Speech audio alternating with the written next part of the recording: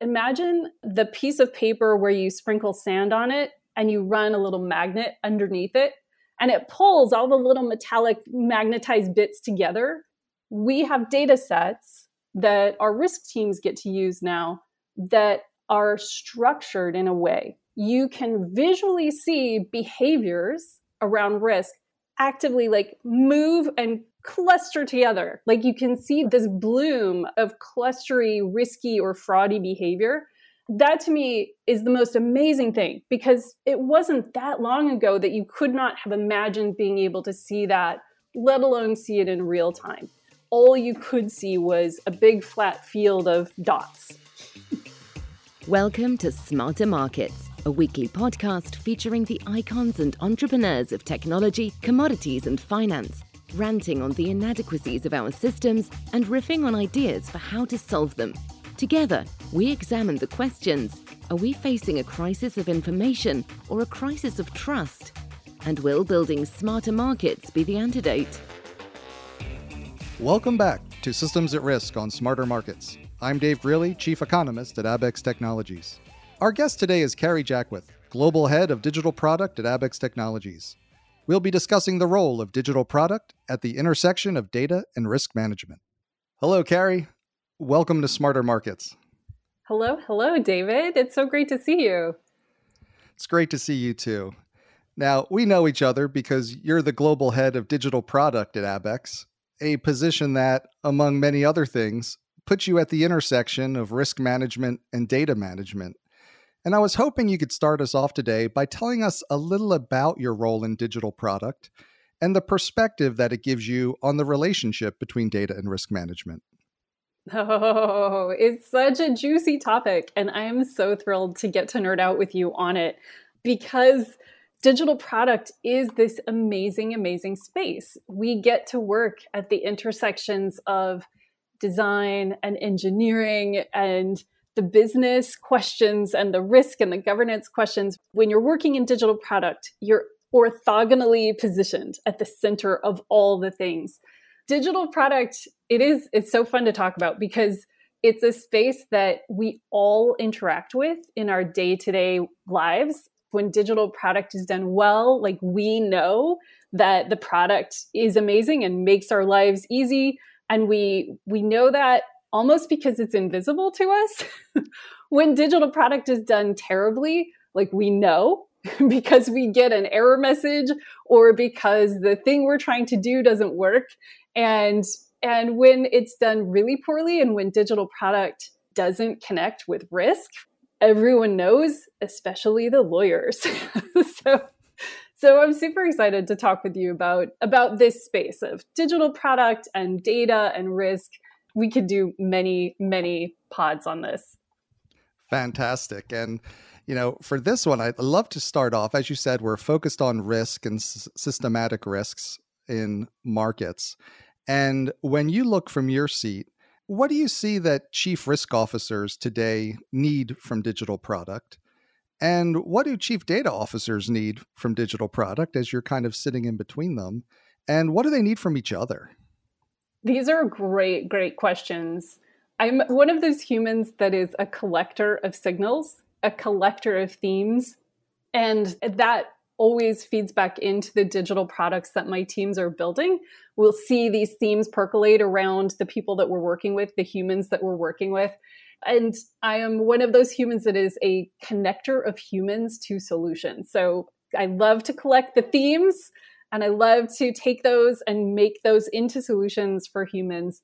And when I think about the needs of both chief data officers and chief risk officers, the needs bubble up into needing to get access to single sources of truth, needing to get access to analytics platforms that give you a pane of glass, if you will, to be able to see into your data, to ask questions of it. And then more recently, tools that are purpose-built for listening. So thinking about the kinds of tools that listen to our data on our behalf and then translate it for us. So if you've been hanging out with chief data officers, as I do, not everyone probably takes joy from hanging out with chief data officers. They're some of my favorite people, deep, deep nerds, deep, deep data nerds. And if you've gotten the opportunity, A, you should leap at it. And B, I think what you would see them talking about recently has been big efforts wielded around building out data repositories that provide a single source of truth, that leash together disparate data sets that have grown up in the organizations, both intentionally and unintentionally, and then building platforms, digital products really, that sit on top of this data. And these are really, really interesting needs, right? The need for digital products that sit on top of single source of truth data.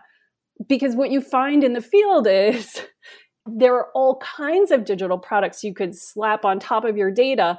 But at the end of the day, if your data is dirty in a way that you didn't realize, is structured in a way that doesn't let you permission it to the product that you're sitting on top of it in the way that you need to, then you're just burning millions and millions of dollars. And this happens in all kinds of companies where you have this goal of building this single source of truth. You hire people to help you do it, and you get a year into the project only to find out that you didn't architect permissions high enough in the chain of the data life, and you have to undo everything and go and redo it. And sometimes that happens because you inherited this data set. You inherited this ecosystem when you acquired a company. And sometimes it happens because you just didn't get enough time. And sometimes it happens because the tech changes. And by the time your teams have started to build, the tools have evolved, because this is a space that rolls really, really, really fast. Single sources of truth are really, really interesting. The truth changes depending on the audience. So you have this whole other aspect of like, what is David's truth versus what is Carrie's truth? And just getting to an agreement upon what is the truth that is valuable for our purpose. Like that's a whole situation. Yeah, I'd love to dig into this idea of the single source of truth. I think one aspect of it, I would imagine, would be a decision maker in the organization needs some information. And there's lots of places you can go to get it. Probably within most companies, there's dozens of different people you could ask, or databases maintained by different groups, or, you could have an intern go out and Google it for you. So what is the role of the single source of truth in helping to mitigate some of the risks of having so many different places to get information that you're going to make real decisions on?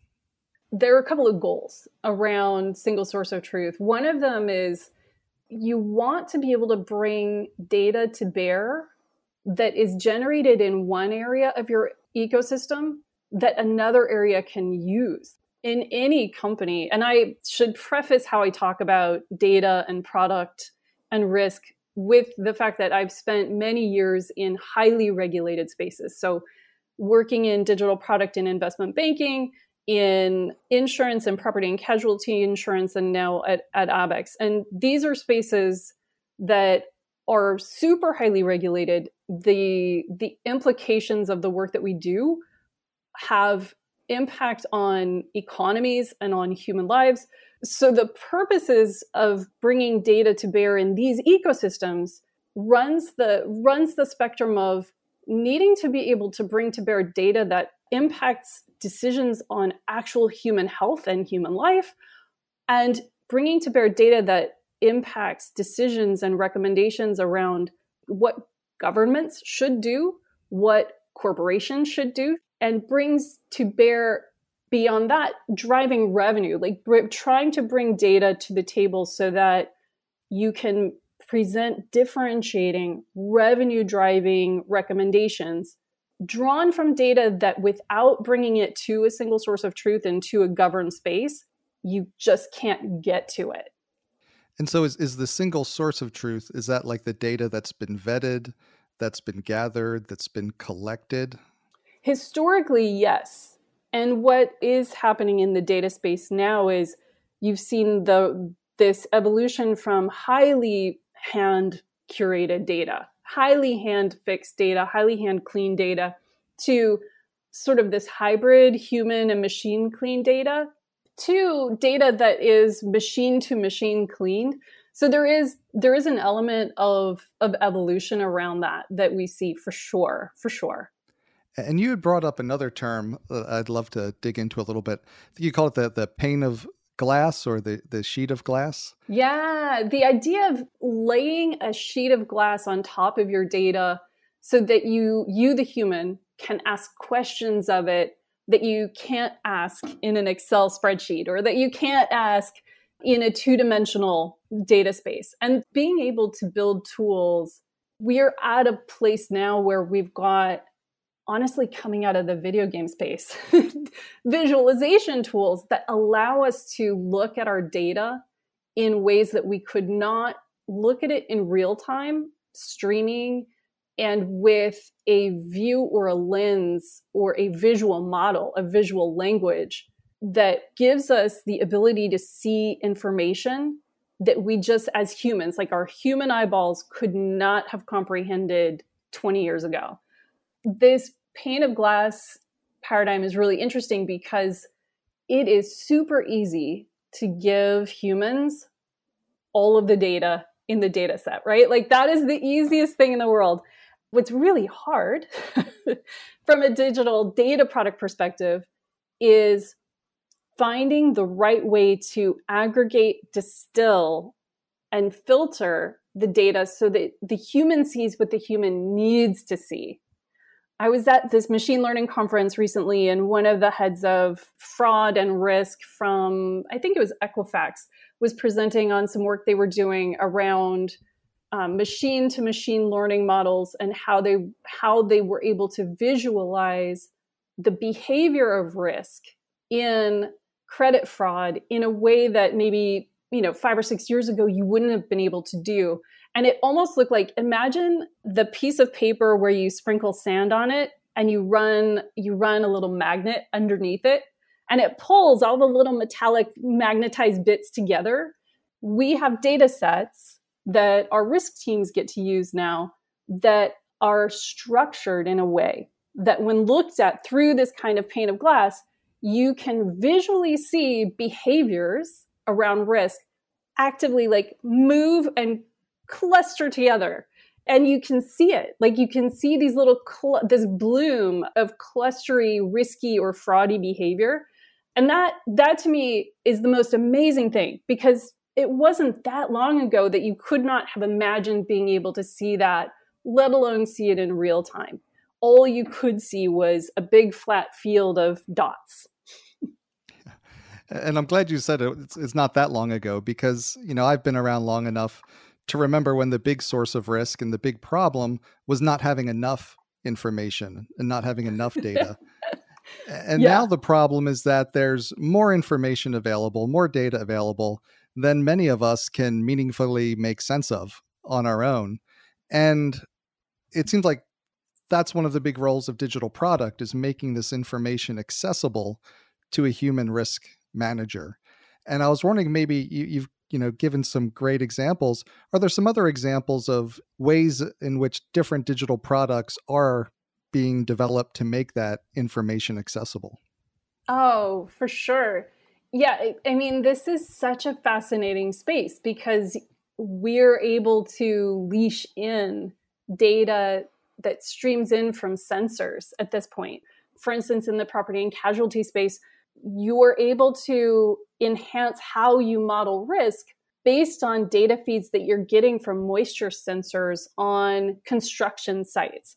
And just 2 generations in with that tech, you're going from data that was super unstructured and super noisy and super hard to understand to the hardware getting optimized so that it's kicking out cleaner data, and you're able to bring that data together. And in turn, as you gather, as you say, we've gone from operating in spaces where scarce data was a problem. And my teams have worked on projects where scarce data has been a problem that has driven us to need to devise and build synthetic data to augment our scarce data and be able to model and ask questions of that data without exposing, because of the scarcity of data, because it was so small.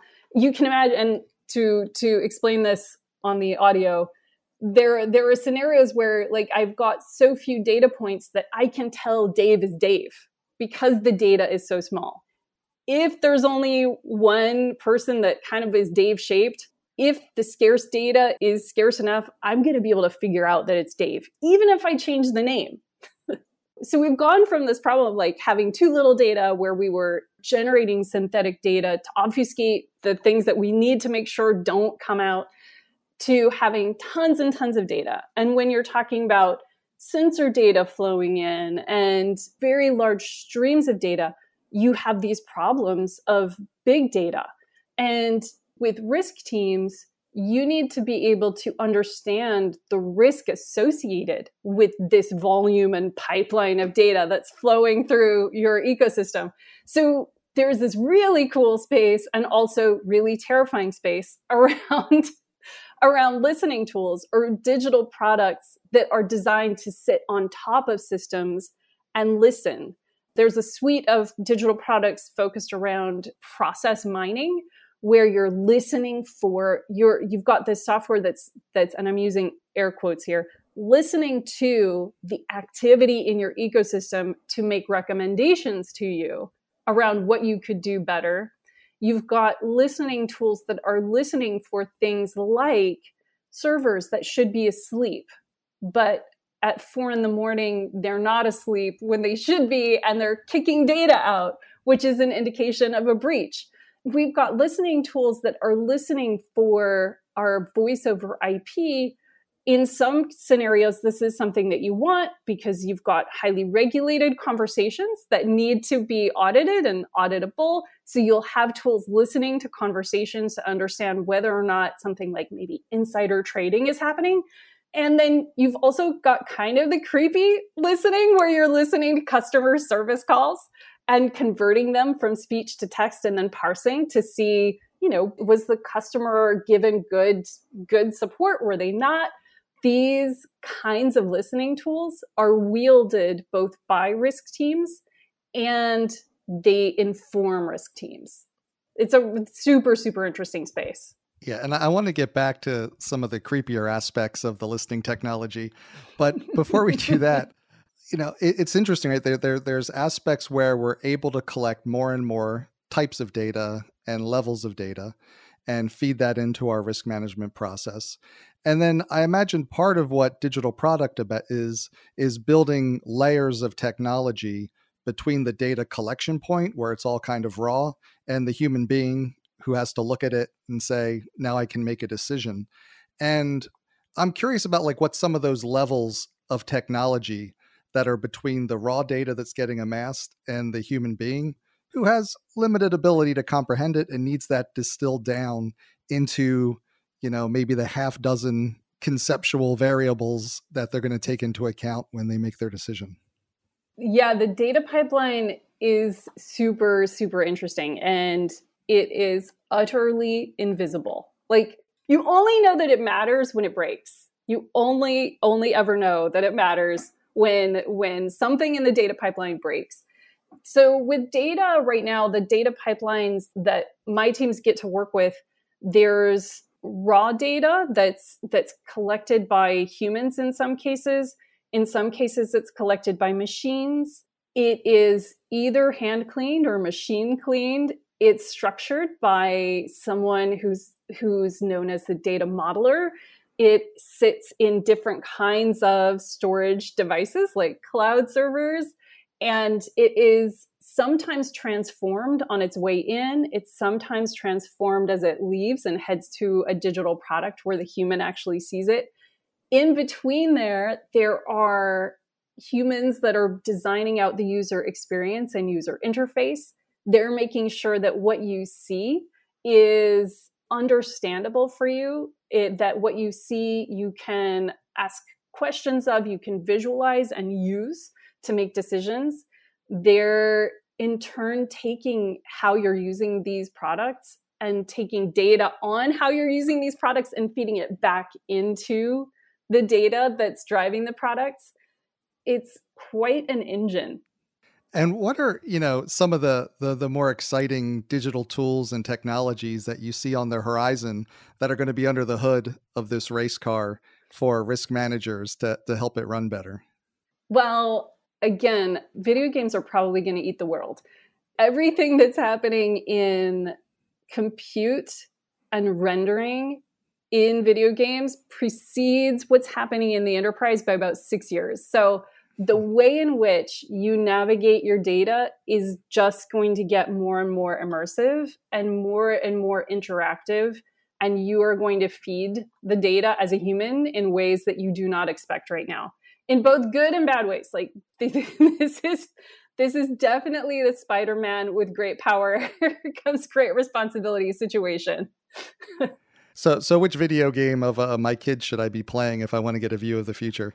I think if you're going to play with them right now, you'd better be taking a look at Roblox, Minecraft, and Fortnite. Those three. Epic is probably going to eat the world, but one of those three will get you a view into where data's headed. Where this is going. Yep. That's cool. Well, I'm familiar with all of those. And so I'm curious, with as you said earlier, the change comes so rapidly. What's available, both in terms of data and technology, is so much more and improved and different than it was just a few years ago. What is the biggest obstacle that organizations face in incorporating these new technologies into their risk management practice? That's a really good question. I think there are three obstacles that come to mind: fluency, timing, resources. Those three themes come up a lot with this space. Fluency meaning your teams need to be fluent enough to build, configure for purpose, and deploy new products. And while they're working full time, it can be hard for your teams to be free enough to learn up, to be able to do the new thing, right? Timing can be a real gotcha in big organizations, because if you just leased servers for 5 years, if a brand new, really high value tool comes out, you may not actually be able to use it until your leases are up and your software licenses cycle over. So just capital expenditure cycles can be a real gotcha for this space. In terms of fluency and timing, there's this piece around rules and government regulations that are actively changing. So your teams, to be able to build digital data products and run them compliantly in your organization, you have to be actively working with your risk team, because we're looking at, 4 years into GDPR? We're 4 years into California's Consumer Privacy Act. And I think we just, this month, Illinois passed a rule around AI bias in a I think it's Clearview AI and the ACLU have come to an agreement around how their data tools will be wielded. So there's this really, really interesting challenge in working in this space, because you are constantly learning, just constantly keeping your fluency up, constantly looking to keep up with regulatory changes. What you may go to market with today may be illegal to sell tomorrow. Like you can find out that your business model is blown up within 24 hours. And on the ground, that's a reality right now, that the regulatory requirements are just changing. As soon as people get fluent with how data is getting used, regs are getting stood up to put up guardrails to make sure that that data is not abused. In terms of resources, getting the right people in the right room at the right time is so, so important with risk and data products, because you can unintentionally introduce vectors of risk exposure if you're trying to build these things up in a vacuum and you don't have collaboration and you don't have diversity of view. An example of this from real life was my data science team was working on a project to use machine learning to make recommendations for a nonprofit. this recommendation engine was to recommend children's coat sizes for a nonprofit. And the team was very young. None of them had children, and they were all one gender. So you had a group of data scientists who are all one gender. None of them have children, collecting data to make a recommendation on a child's coat size, and then building the machine learning model around that data. And because it was on first cut, a super narrow and slightly biased group of humans building this model and collecting this data, the first version of the output of this model was like not that great because it didn't account for kids in real life who are much bigger than the statistics that the data sets that are commonly used are pulling from, which are like from the 80s or the 70s. And their model didn't afford for kids who might be one gender but want a different gender of coat.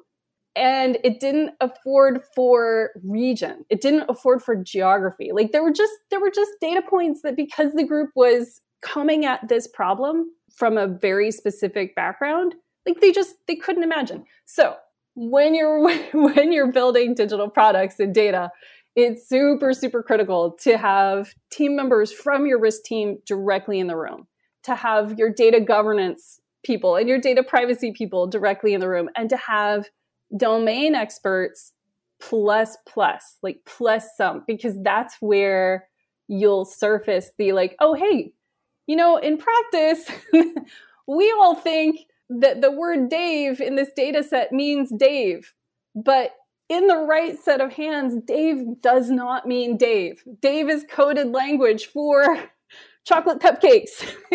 So having the right people in the room is like super critical. And it seems like we've learned, and we should have always known, that just because it's an algorithm and just because it's produced by a computer doesn't mean it's objective. Doesn't mean that it hasn't inherited the biases of its creator or the data sets it was trained upon. And I think there's, the more we become reliant on data, and data where there's more levels between the collection of the data and the use of the data, we are going to have more unintended consequences come out. And you make the great point of, you need somebody with experience at the end of that line to be able to say whether the answer coming out of the box is stupid or reasonable. I think the code example is a great one of how this can happen. And I'm curious, as we use the technology and data to better manage our risks, what other new risks are we unintentionally creating? We introduce risk into data unintentionally and into technology unintentionally every time a new generation of tooling comes out. Like, humans are very predictable. We invent the thing. We make cat memes with the thing.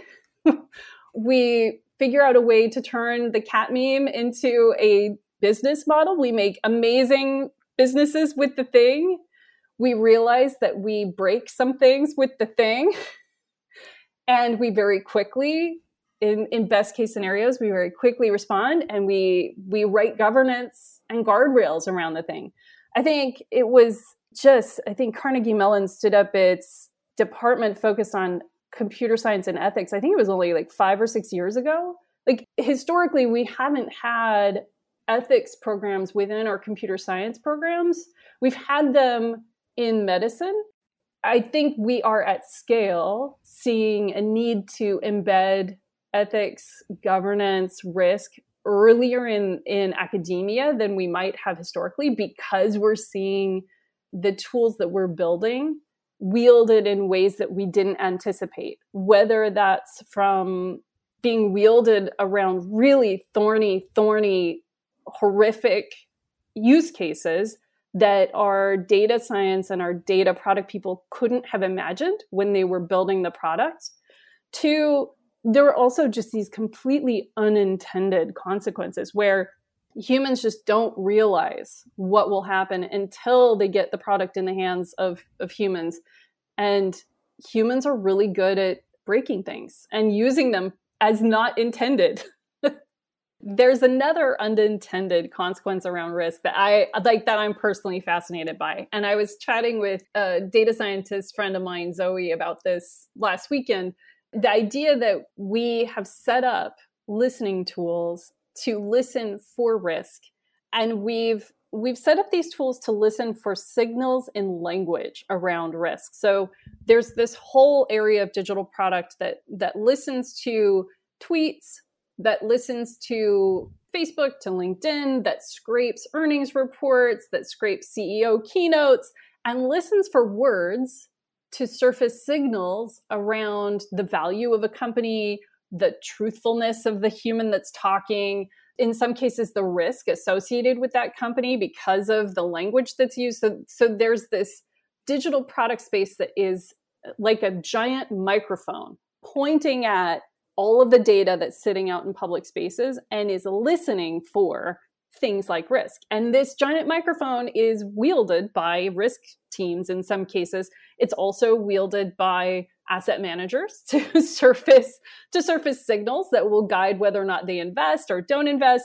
And this giant microphone that's listening to these signals has been identified by the humans that are talking. So what you have happen with this space that is super, super interesting, once the humans figure out that they're being listened to for specific keywords like and they hack how they talk and they hack what they say in public spaces, and they will actually introduce signal noise. They'll introduce signal skewers. Like they will introduce keywords into their keynote that will skew the giant microphone.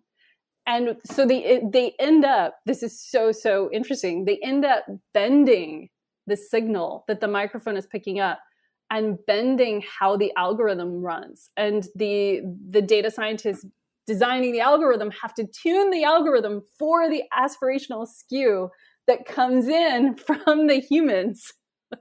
So it's a really, really interesting space of like, there's this unintended consequence that is the result of a tool being stood up to do one thing, to assess risk through signals, and then it's totally hacked by the humans.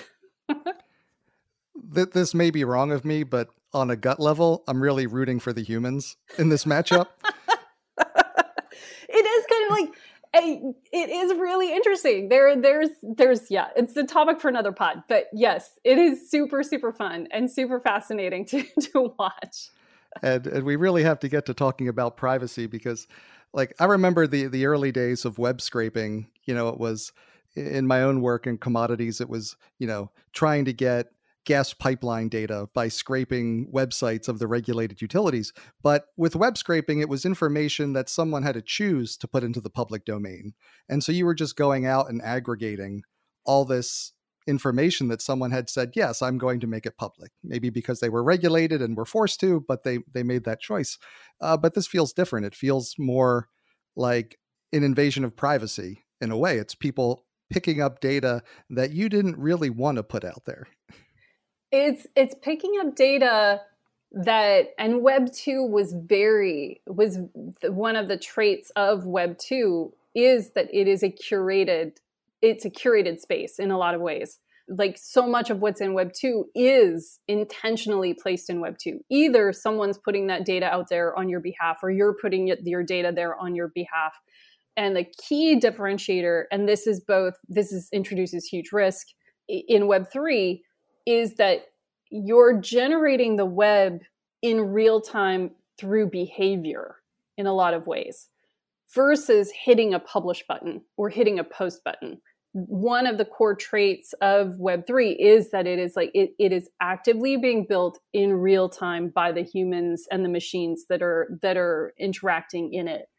And that, from a privacy perspective, is a completely different paradigm. Like that, there's just a really big mind shift to go from, the data about me is put in Web 2 by me or by someone on my behalf, or maybe observed by me, but there's some level of there's some level of control around that.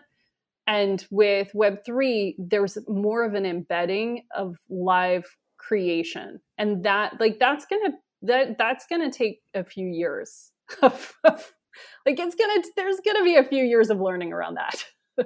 And when I look at the bleeding edge of tech right now and the emergent spaces around tech, there's this huge opportunity and also this really interesting risk and a huge amount of education that has to come out around innovations having to do with things like decentralized autonomous organizations and decentralized identity.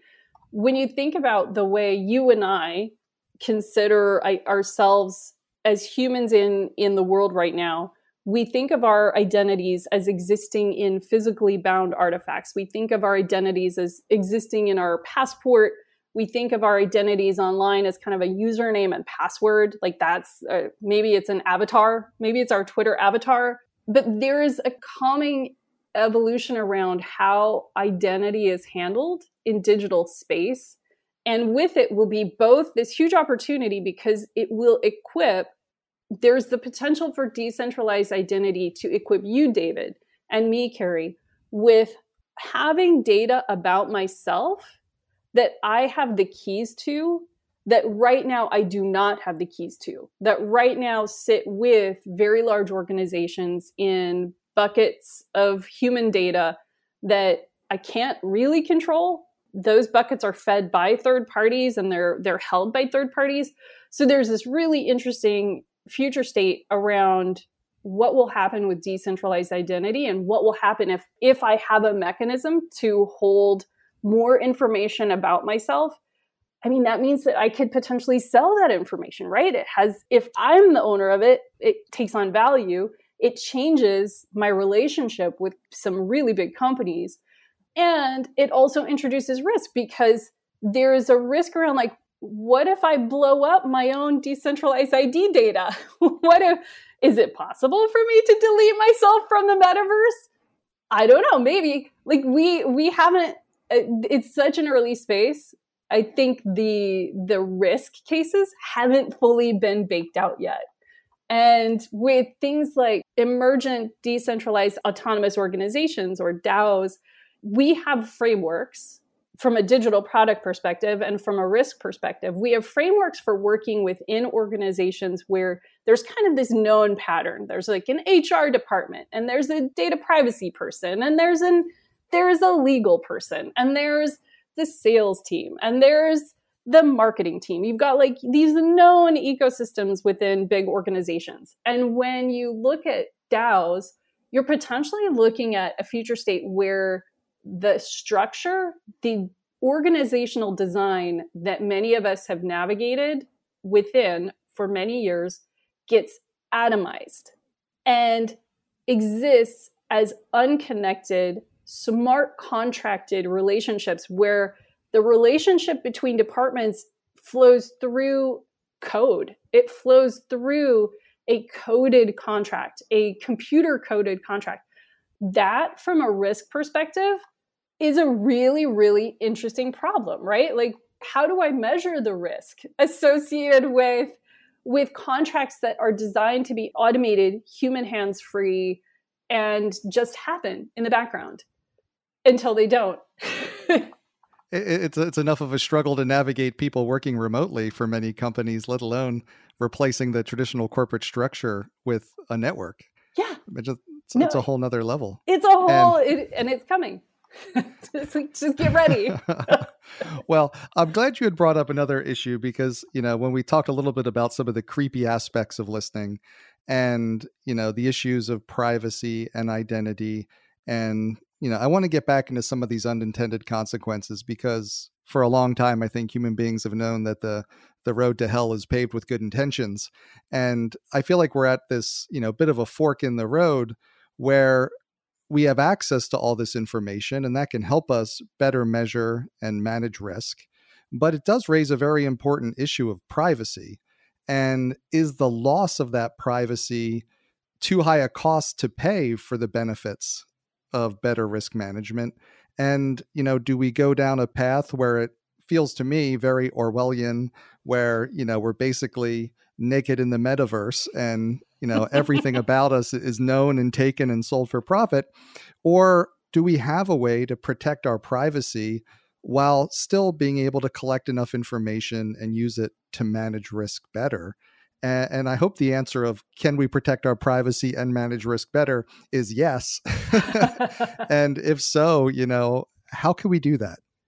So there are a couple of areas that I keep an eye on in this space and that product teams that I get to work with actively work on. So obfuscation and encryption are that is a space that every digital product, every data team is working around. Like, how do we ensure that we're encrypting what we should be encrypting from the right start point to the right endpoint?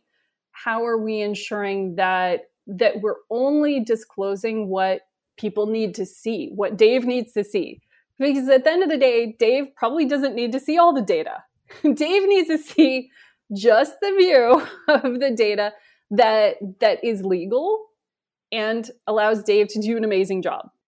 I'm really, really fascinated by the work that's happening around zero knowledge proofs and around homomorphic encryption. Some of my favorite humans are working on homomorphic encryption tools with the goal of encrypting data in ways that allows you to take maybe PII or your health data from one place, encrypt it using homomorphic encryption, pair it with someone else's health data, run models against it, and then bring it back down.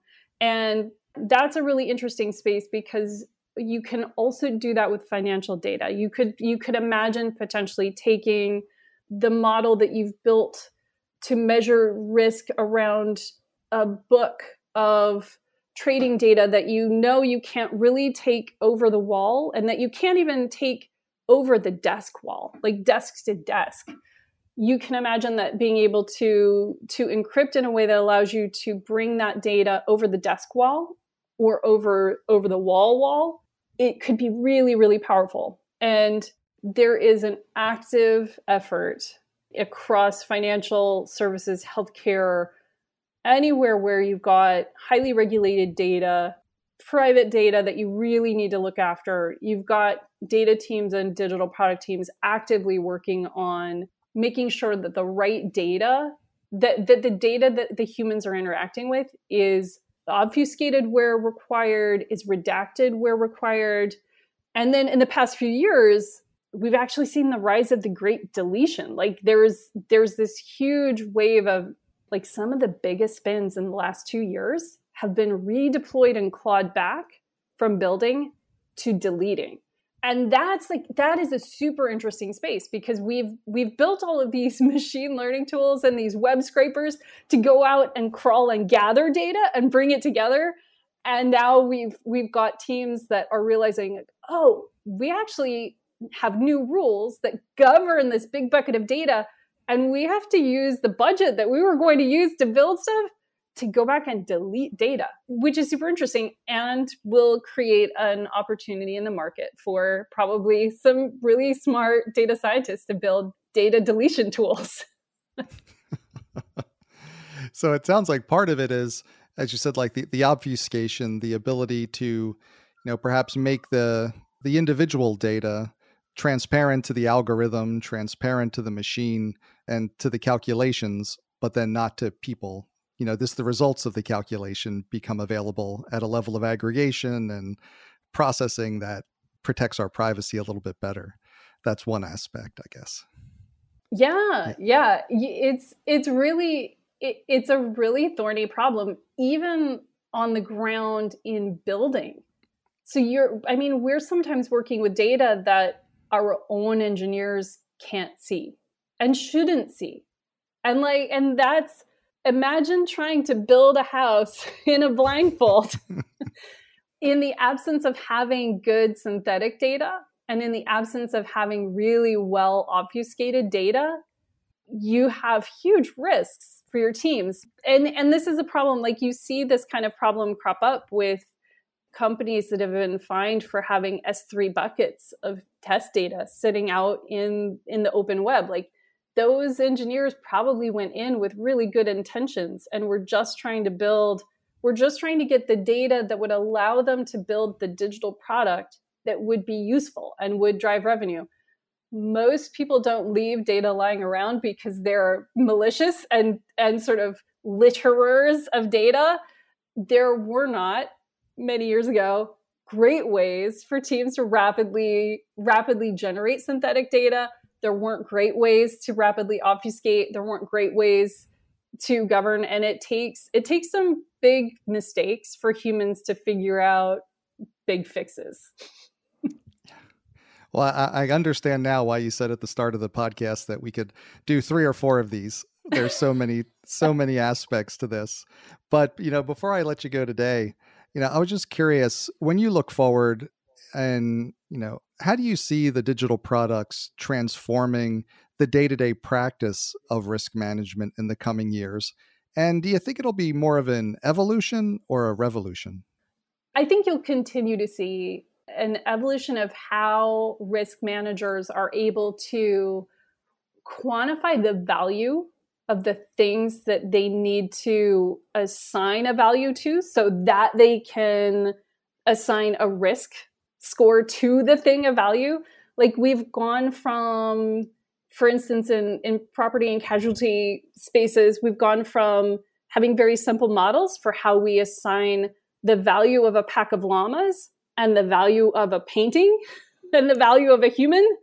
And across the board with risk, we have data that now allows us to more richly measure what we're measuring and view what we are trying to measure with new ways. So I think we'll absolutely see a continued evolution in how we create scores and bundles of scores around risk.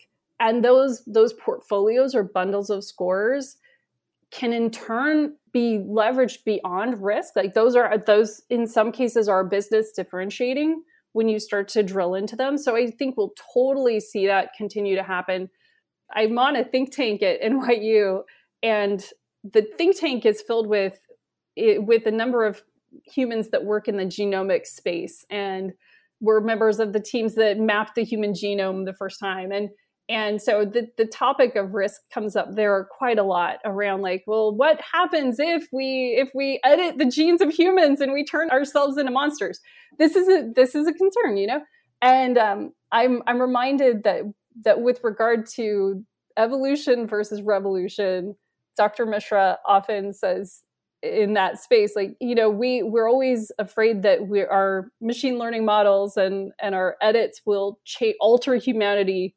And in practice, we operate in spaces that are more like a river. So our models will change the course of the river for a period of time, but then evolution sort of moves it back towards its original, it finds its own course. So when I think about Bud and how he describes the human interventions with genomics and how we think that we will revolutionize, but in practice, sometimes our revolution turns into an evolution where we build a big dam and then the river rolls through the big dam and changes our course, and we have to modify how we're doing things as we learn how those things in the field change themselves. I think evolution and revolution we will see both. Ultimately, we'll see both of these in the risk space. And my goal and the goal of my teams is certainly to minimize the destruction that comes with revolution, to maximize the growth that comes with evolution, and to leave things just better than you find them. Ultimately, that is the goal: to leave things better than you find them, to help the humans get to the data, help the people building the data get to the humans. That's the goal, anyway. Thanks again to Carrie Jackwith, Global Head of Digital Product at Abex Technology. We hope you enjoyed the episode. Join us next week with our guest, Andy Home, Senior Metals Columnist at Thomson Reuters. We'll be discussing the turmoil in the LME nickel market this year and what it may mean for the broader metals markets and the energy transition. That concludes this week's episode of Smarter Markets by Abax.